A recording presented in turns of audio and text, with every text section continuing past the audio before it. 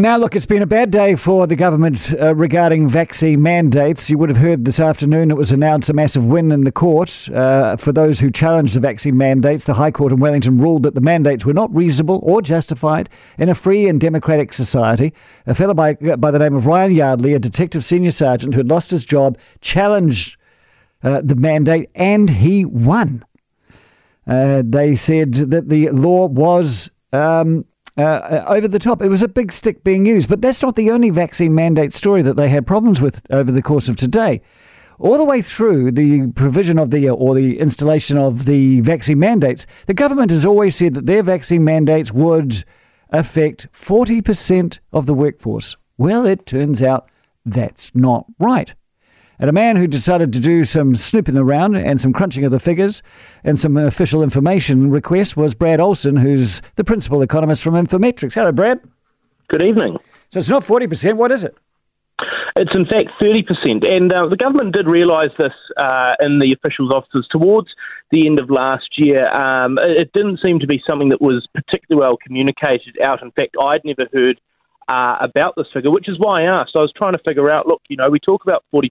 How have we made those numbers up? How do we know who's being covered there and what's the government using for its basis? So this is, in my mind, important information to get out there. By the government's numbers, around about 15% of the workforce, just over 400,000 workers were covered through the initial mandates for the likes of MIQ workers, border workers, corrections, education and health. And then going forward, there was an extra additional 15% of the workforce covering the likes of tertiary education, some of your health and fitness occupations, events, accommodation, food services and close proximity businesses. So you're all up talking just over 800,000 workers. And I think, Andrew, the important thing here is that, roughly speaking, for every job that is or has been covered by a government mandate, 2 jobs aren't. So there's still a significant amount of scope for jobs that aren't covered by the mandate.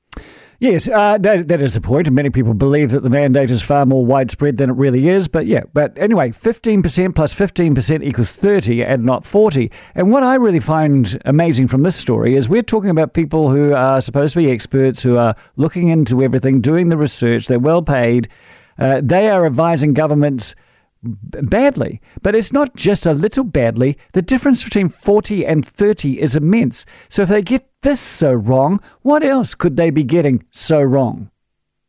Look, to be fair to the government officials, I think, they were working under some pretty intense time pressures. I'm surprised, though, because this 30% number is better news, if you will, than 40%. It reflects, like I said, a smaller proportion of the workforce being covered by a mandate. And I would have thought that they might have wanted to correct the record and talk about this figure a lot more, because for months we've been talking about 40%. It's all we've ever really had on record. We never got a breakdown of the figures.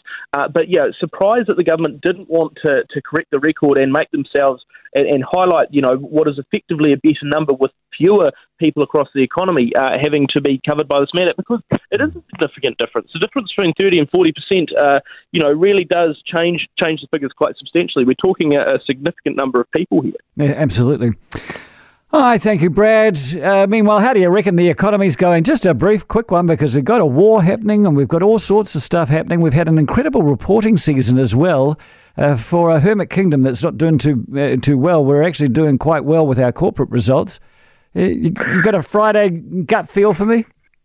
Look, I feel like that particularly the end of last year was actually a pretty strong burst of activity. We had retail trade figures out today that indicated that people were getting out and spending at the end of the year. I think what we've seen, though, is that although the New Zealand economy had a very determined effort to try and get, the rebound going at the end of 2021, start of this year, this Omicron outbreak, the war overseas, all the challenges we're facing do suggest we're in for a still rocky road, and I think there'll be a patch of weakness over the next few months.